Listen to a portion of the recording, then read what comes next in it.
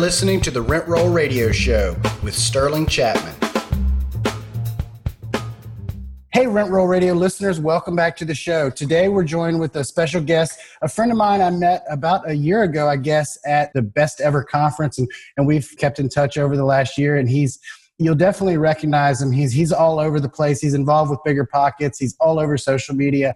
When I was thinking about how I was going to introduce him, the first thing that came to mind is he is a shit-talking photographer that occasionally invests in real estate. So ladies and gentlemen, welcome Alexander Felix to the show. How are you? Thank you very much. That is a fairly accurate representation of what I do. Definitely. So first of all, Alexander's a great name. That's my son's name. So it definitely stuck with me. But can you tell our listeners your story, how you got involved in real estate, what you did before? Just kind of give us the rundown on the history. Yeah, so I'll try to go as quick as I can. So I was about 30, working in car sales, living month to month, broke all the time, had no skills, no talents, no assets, a negative net worth. And, I was an alcoholic. I didn't really know it at the time, but I was a pretty bad alcoholic. And, life has ways of teaching you the errors of your ways painfully. And so I had to go through some, everybody goes through losses. And I had some losses, learned my lesson, started tightening up. I found the FIRE community, personal finance. And so that's how it started. And I was like, oh man, I can probably stop being broke if I stop having such poor financial habits and I start take self-responsibility. It started with just, not being in debt, not having credit card debt, not spending frivolously. And so self-responsibility became a cornerstone of my whole life. And then you start accumulating some money and you're like, well, what am I going to do with this 20 grand? What am I going to do with this 15 grand? Now at the time, that was a lot of money, still is a lot of money for me. Sure. And it was about 2014. So I decided to go back and get a degree in finance. So I went to school, got a degree in finance. I switched over to working in banking. And then I started figuring out ways I could invest that I didn't want to open a brick and mortar store. I didn't want to open a service business. So I need something passive because I'm kind of lazy. And it's 2014. Turns out real estate had just collapsed and there's foreclosures on the market left and right, and they're cheap. I didn't have that much money, but I had basically just enough that in 2014 I could buy a foreclosure, paid $55,000 for it. I moved into it, did it with a FHA loan actually. So I only had to put in like $3,000. 18 months later, it appraised for like 115. I was like, well, this is easy. I had literally gone from being broke my whole life and like, 40 grand in the red to I just did one deal and made $60,000 in a year. I was like, well, I'm going to do this. I'm going to do this over and over. It wasn't until 2016 I bought the next one. And then by 19 last year, I had 8. Have you bought them all in foreclosure and are you keeping them all as rentals? What's your kind of... Yeah, so 14, I bought the one with the FHA and moved in. But by 16, I had enough capital where I was buying them cash and then BRRRR. So I buy them cash, rehab them, and then take the loan out. And I was doing it in a way where I basically got 100% of my funds back. So I have 8 houses with nothing invested in them. They're all 30-year Fannie Mae mortgages. They all cash flow positive. They're all probably about 40% equity now.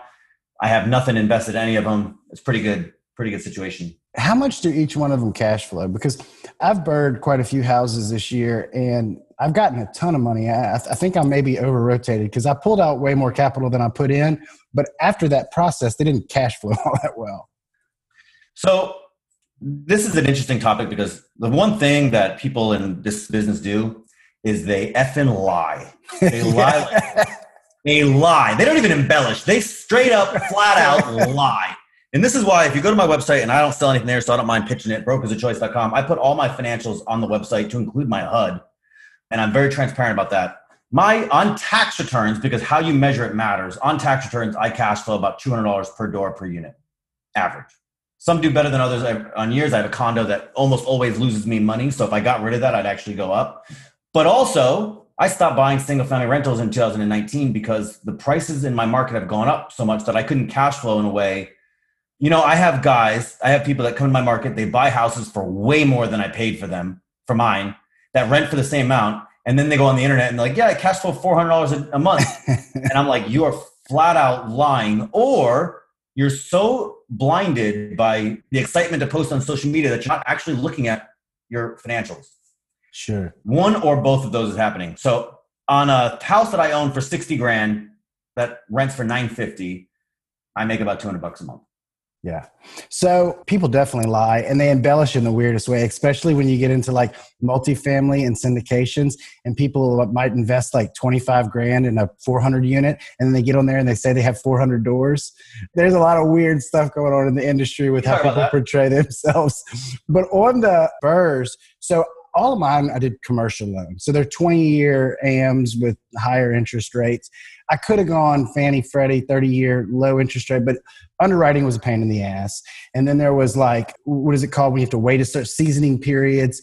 So I just like to move really fast. So and another thing is I could have left money I didn't have to take out 20 grand more than I invested, but I did the math and I was like, well, if I leave it in there, yeah, I'll cash flow $200 a month. But like I'm getting 20 grand. How many months would I have to cash flow $200 a month to make up that 20 grand I'm getting? I'm not selling it and I'm not cash flowing negative. I'm just about breaking even. And if I could get 20 grand in my pocket today and it's still paying down the debt over time while it's appreciating, I don't think that's a terrible idea. I mean, I have plenty of other stuff that cash flows good, but my BRRRRs, I've emptied them out. I use the process called delayed finance. This is what I was on Bigger Pockets podcast for, where I found a way to do a Fannie Mae mortgage with no seasoning and get 100% of my funds back. Well, so delayed finance is, I did a little tricky thing where they say you can remove the seasoning period, but you can only get back what's on the HUD. Okay. And so what I would do is I would put the rehab costs and I would pay for them at closing and put them on the HUD. And then the whole check would go to my contractor, but my contractor relationship was tight. And so instead of having a $40,000 house with a $25,000 rehab separate, I would just pay $65,000 at closing all at once. The house would get rehabbed in 4 weeks. I'd get a tenant next. And so in 8 weeks, I have a loan with 100% of my funds back. I've done it in 8.5 weeks. So I bought the house, paid for everything. And so they go back to HUD and they say 65 grand, we'll give you 65 grand. Nice. So you said you stopped doing that in 2019. So what did you start doing then? 2019, I don't know if you know, but real estate is really popular right now. It's almost as popular as it was in 2007, it seems, which is a little bit worrisome, but not as worrisome for some different reasons. But the mania is real. I remember in 2014, I was trying to start little meetups in town, and I could barely get 5 or 6 people. Now I go to a meetup that's barely organized, and there's 40 people there. So all those people drive prices up. Also, out-of-state investors drive prices up into markets that they don't even live in. So sure. That's happening in my market considerably. So a house that I used to own for all in for 65, I now have to own all in for 90. And because I live in a market that doesn't appreciate the house that's worth 90 or that I have to pay for 90, it used to be, how do I say it? I used to have to pay $65,000 to own a house that was worth 95 or 100. Now I have to pay 90 to own the same house that's worth 100. So it just became, I don't want to say it was too competitive, but it was like, look, the margins were sick. That's why I did it. The margins are no longer sick. If you're just starting out and you need to get this machine going and you need to get some freedom and you need to get some assets, like I understand. But for me, I already had 8. I was kind of bored of single families. Sure. I'm like, this is easy. I can't get more than 10 Fannie Mae mortgages. So I was going to have to start doing what you were talking about with the commercial loans, which is less lucrative in terms of cash flow. It's scary because they balloon in 5 years and who knows what the credit. And they're callable. So all of those things, I was like, we need a different strategy. I'm bored. It's overly competitive. I started to find it to be easy. The what's next hit me. So I went off and I bought a 24-unit apartment complex. Okay. Now, to your earlier point, we can be real transparent here. I was the deal sponsor. That's a JV. I own the biggest share of the building. I say it's 24 units. I own 23% of it. You can call that what you want. I don't really care about units. What I care about is I have the talent to go off and raise the capital, do the due diligence, do the underwriting, and take the deal down. That scales. I don't care about units. I care about talent. Sure. So I did the 24 unit. And then in 2020, I had this system, my contractor and my people in town, I had this system that was designed to renovate houses really efficiently. And the market's up. And I had a deal flow side, but I didn't want to buy any more single family rentals. So this year I flipped only 2 houses, but I quit my bank job last year. I haven't worked all year. I've been doing real estate full time. So I flipped 2 houses and made way more than I made at the bank. Sure. And then we're about 3 weeks out from closing on a 52 unit. That's a real syndication. Awesome. So the first one wasn't a syndication. It was a joint venture. Can you explain to our listeners that don't know the difference between those two? A joint venture is me and 5 friends get together and we pool our money, for lack of better terms, say evenly. 5 people buy 20% of the deal. You put 20% of the money up. You own 20% of the cash flow profits and you own 20% of the equity. Really simple. A syndication is a legal structure that allows you to sell an asset or portions of an asset as a security, like a stock. So a syndication allows me to go to buy this asset, and then I can sell portions of it out based on how much I determine they're worth. So I can sell shares and say that share is worth X, and you're going to get X amount of cash flow and X amount of equity for it. I determine that, and then my investors have to agree. You determine the percentages. You don't determine the direct dollar amount that they're going to receive. That's correct. It's complicated. So I can say, hey, look, you're going to get 8% preferred, which means you're going to get 8%. If we make 8%, you get the first 8. Anything more than that, I start to get a percentage of it as the syndicator. So it's a little bit complicated.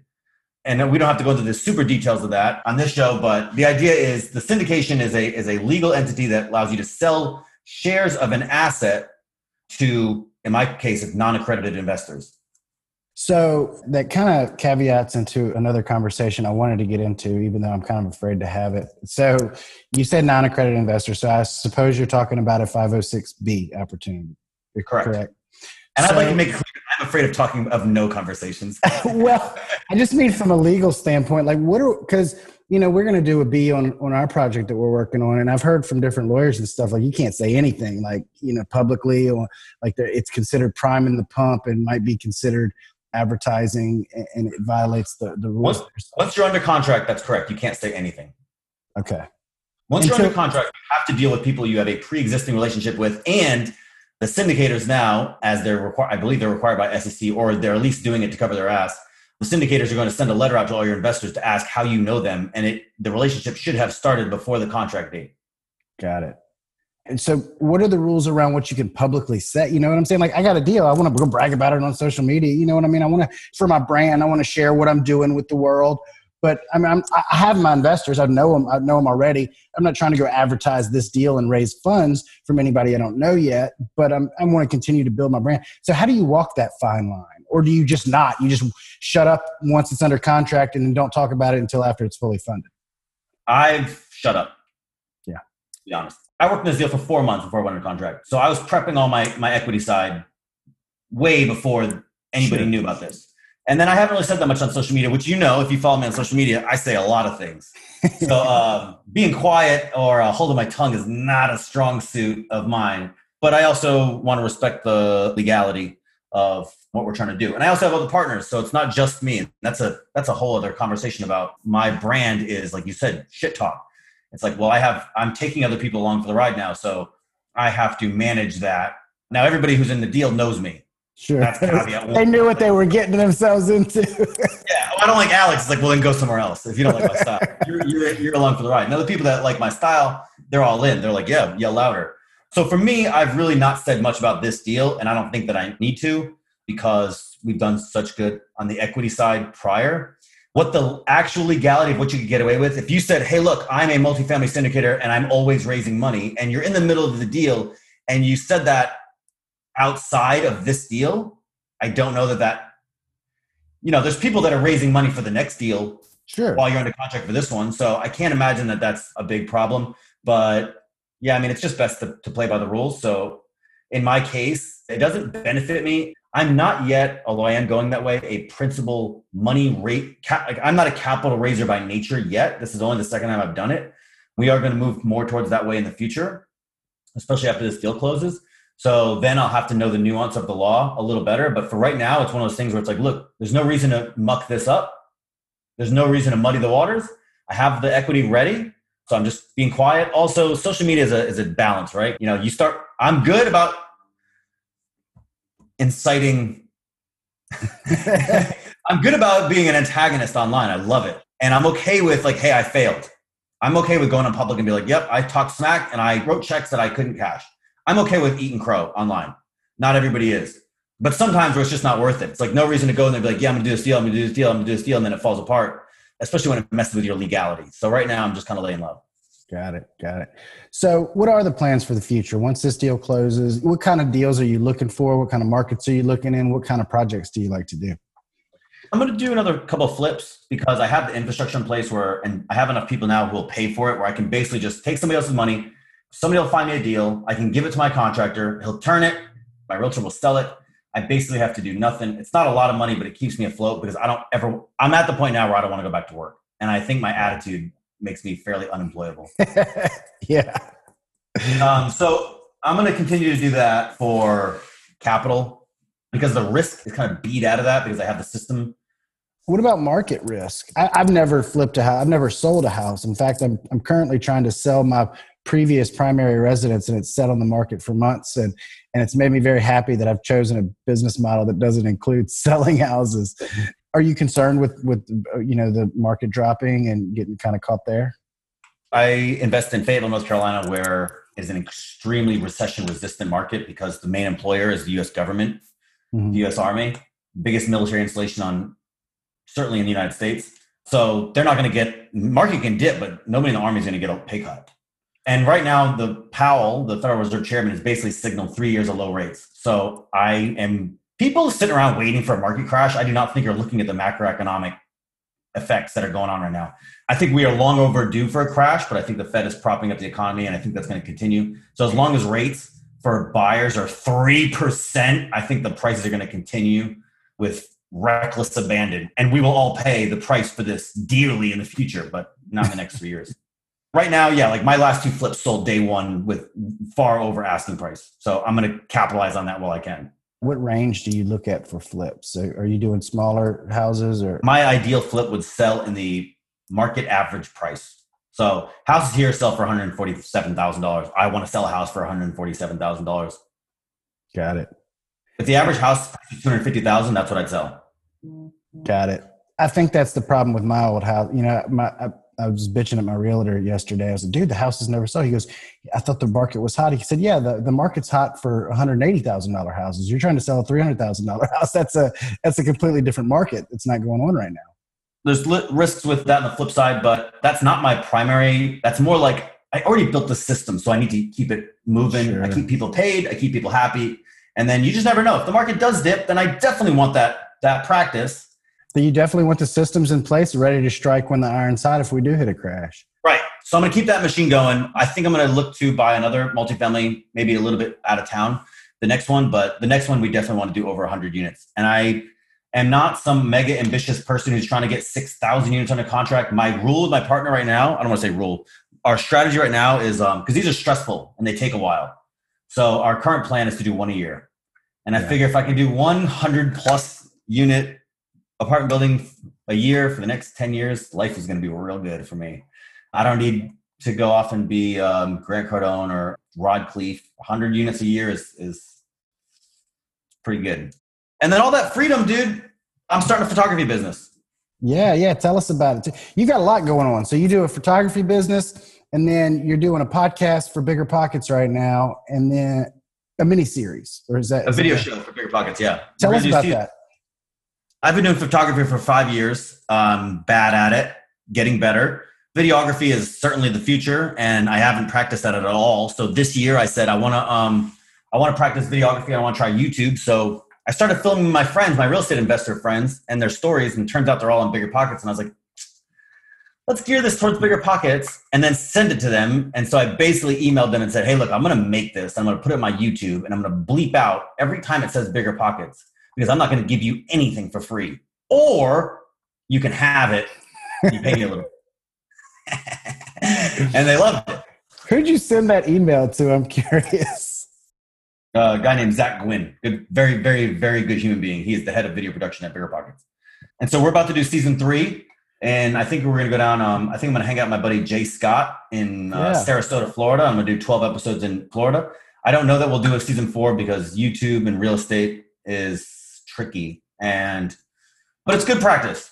So I'm always looking for the next creative endeavor with my camera. I'm getting better at it. So for me, it was like, hey, look, I want to spend 2020 practicing. I got a lot of practice. They paid me for it. I got a lot of exposure. I was very lucky. I don't know what's next, but real estate ends up becoming another job for people. And I'm really hesitant to allow, it's like Sterling. It's like, hey, I've got a day job and I want to quit it and do real estate. It's like, yeah, but you're going to want to quit that one day. Right. I was having that conversation with my property manager earlier today. He was talking about somebody making a bunch of money wholesale. And I was like, I would never want to do that. Like I have a day job I want to quit. Like I don't want to get another one. I want, the quality of life. That's why we all got into real estate. It's not to work harder. Well, it's to work on our terms. I love working, Sure. right? I work very hard. I work harder than I ever have because all the things that I work on now, I like. I have no interest in, retiring. It's like retiring. I literally went to Tulum for 8 days and all I did was whip that camera out. I put together a video, thousands of pictures, and it was work, right? And I loved every minute of it. It was in addition to adventuring and seeing the country, Mexico. But that's, it's a lot of work, but it doesn't feel like work. So what I realized a few years ago was you can build real estate into being another job that eventually you're going to want to quit, or it's going to take so much of your time that it becomes prison. So now I make a concerted effort to, spend time doing things that I like for no money, sometimes no money, or just like, hey, I'm going to do this because it's hard, because I like the challenge. So photography is that thing where it doesn't really pay that much, although I'm getting good where now it's starting to get hard to turn down all the money that people offer me. I'm the official Bigger Pockets photographer for the conference next year. Are they going to have a conference next year? Well, I was the official photographer for the conference this year. So I have a contract. I don't know what'll happen, but those kind of things that I'm going to do anyway. So I literally told them, I was like, dude, don't pay me. I'm going to do it. And they're like, no, we have to pay you. It turns out they got a big budget. So those kind of things are what you want real estate to do, right? Like, what do I want to do with my time, my free time? And then imagine if you could get paid for that too. So in fact, that's actually a much more difficult problem to solve, which doesn't seem likely. When I first started, I was like, dude, if I can get this money problem solved, life is easy. Turns out you have enough money and then you're like, what do I do with all this free time? That's a difficult problem. It really is. I've said that a lot. There's few people I can have that conversation with, but how to solve the money problem, that's like a mathematical equation that you could just like sit there and like literally figure it out. I mean, they've got books that tell you exactly how to do it. You just have to do it. How do I want to spend my life and my time? And like, once I've created all the success and I really have all the freedom, that's like a much deeper, like self-reflective prayer, meditation, dig deep down type of thing. Meaning, yeah. So I spent a lot of time reading 150-year-old philosophy and things like this because, this problem is not new. And, we distract ourselves really well here in the first world with work or chasing material goods. And so if you reject the material goods and then you accumulate a little bit of money, it's like, now what? It's a difficult problem. And, I don't have kids. So that makes the problem actually harder because you can just say, well, I'll spend all the time with my kids. And it's a perfectly acceptable answer. Although I do wonder, once those kids move out, now you really need to figure it out. So I've spent a lot more time figuring those problems out and actually putting the money. It's like, live with less a little bit, get the machine going, pay attention to it, make sure you're playing the long game, but then spend a lot of time trying to find, for a lack of less cheesy term, meaning. Sure.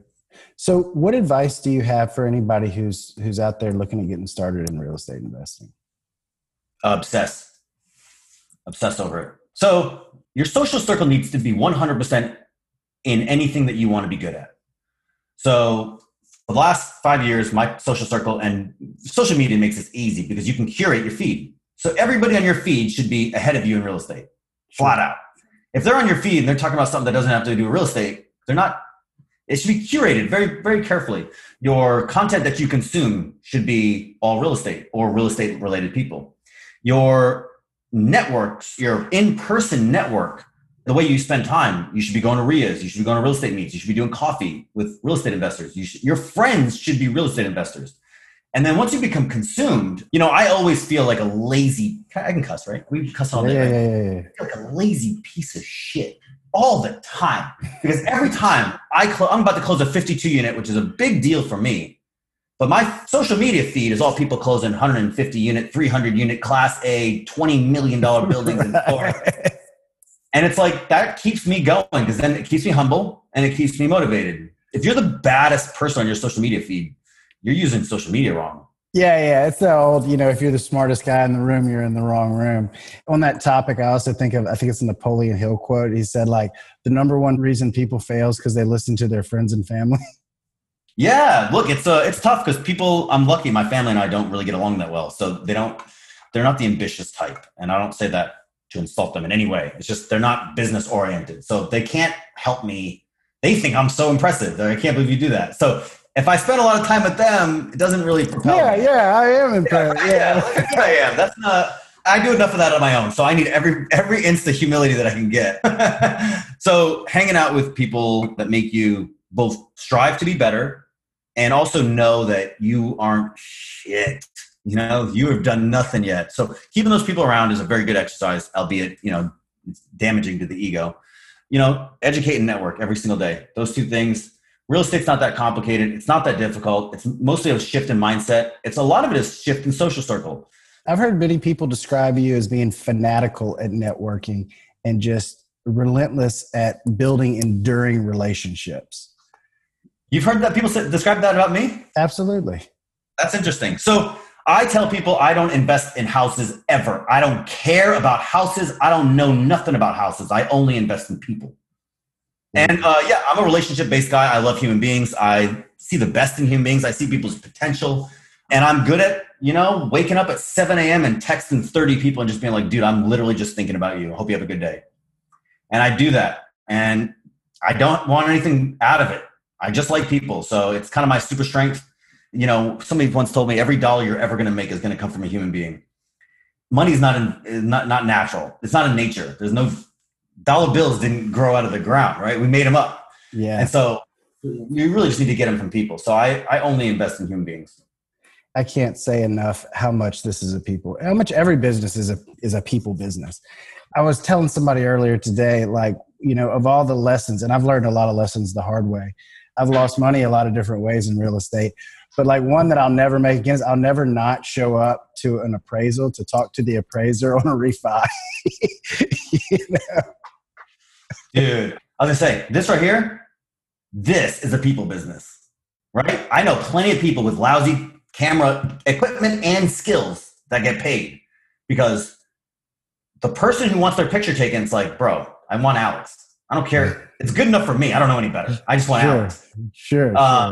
And so, show up to the appraisal. You show up, I network, dude. I do a Monday night with my multifamily team. I do a Monday night Zoom. On Tuesday, every other Tuesday, I do a mastermind with a bunch of, I'm a veteran. So I'm in this veteran group. If any veterans are listening, there's a group called From Military to Millionaire. Did you notice I co-host that podcast? I do that also. I did not know that. Yeah, we are a paid sponsor. We got a sponsor this year. That's a paid gig for me now. So we do that for veterans. It's an entrepreneurial type thing. Tuesday nights, so I do a mastermind. Sunday mornings, once a month, I do Real Estate Church, which is a community organized RIA with no agenda. It is purely community based. I don't sell anything. There's no funnels. There's no sales. It's just, I love people. Let's all hang out on 8 a.m. on a Sunday and talk real estate. Nice. So I forgot where I was going with that. But yeah, dude, it's you show up and just shake hands a lot and life gets real easy, in my opinion. Absolutely. Let's shoot over to our radio round a little bit, just to ask a couple questions to help our listeners get to know you a little bit better. First one is, how do you get your hair to stand up so tall? Heat and tension. Heat and tension. Blow dry, round brush.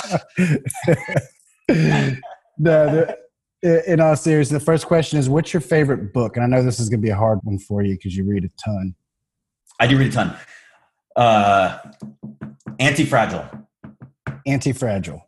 Anti-Fragile. Who wrote that? A guy named Nassim Taleb. Okay. Anti-Fragile is an idea. I won't get into it because it's complicated. It is an idea. He wrote 5 books around an idea called anti-fragility. They're not sequels, but all 5 of them are important. And the series is called Inserto. But the one book, the one that really pinged my soul, is called Anti-Fragile. I'll check it out. What is your favorite quote? I knew you were going to ask me this. I have a list of quotes on my Google thing that I read and think about every single day. And I don't know if I have a favorite, but I'll read you one that I really like. Ready must you be to burn yourself in your own flame. How can you become yourself new if you have not first become ashes? Nietzsche. I read a lot of Nietzsche. Nice. The Phoenix metaphor. If you want to change, you got to burn your old life away. Absolutely. What is your favorite thing to do outside of work? Cameras. Pictures. I like making people look good. Makes them feel confident. That's awesome that people pay you to do what you love to do. They try to pay me. I actually turn down money all the time. All the time. I say no to big money all the time because I genuinely like doing it. Awesome. Well, Alex, thank you so much for joining the show. I really appreciate you coming on. I know our listeners are going to learn a ton. How can our listeners find out more about you? How can they get in touch with you? How can they network with you? My main website at the moment is it's brokeasachoice.com. You'll find all my deals on there in full transparency, some of my thoughts. You'll find some pictures. You'll find an incredible book list like you wouldn't believe. Brokersofchoice.com. You can find my photography site, which I just launched, is alexandriamedia.net. Facebook and Instagram, Alexander Scott Felice. Happy to talk to anybody. And then obviously I'm on Bigger Pockets too. Awesome. Well, thanks again, Alex. Talk to you soon. Thank you. Thanks for tuning in to the Rent Roll Radio Show, brought to you by Crestworth Capital. We hope you enjoyed the show, and if you did, please hit the subscribe button and leave us a rating and review. You can also visit us at crestworthcapital.com or rentrollradio.com, or follow us on Facebook at Rent Roll Radio or at Crestworth Capital. If you would like to reach us, feel free to shoot us an email at info@rentrollradio.com or sterling@crestworthcapital.com. We hope you come back next week to join us on some more of our journey. Until then, happy investing.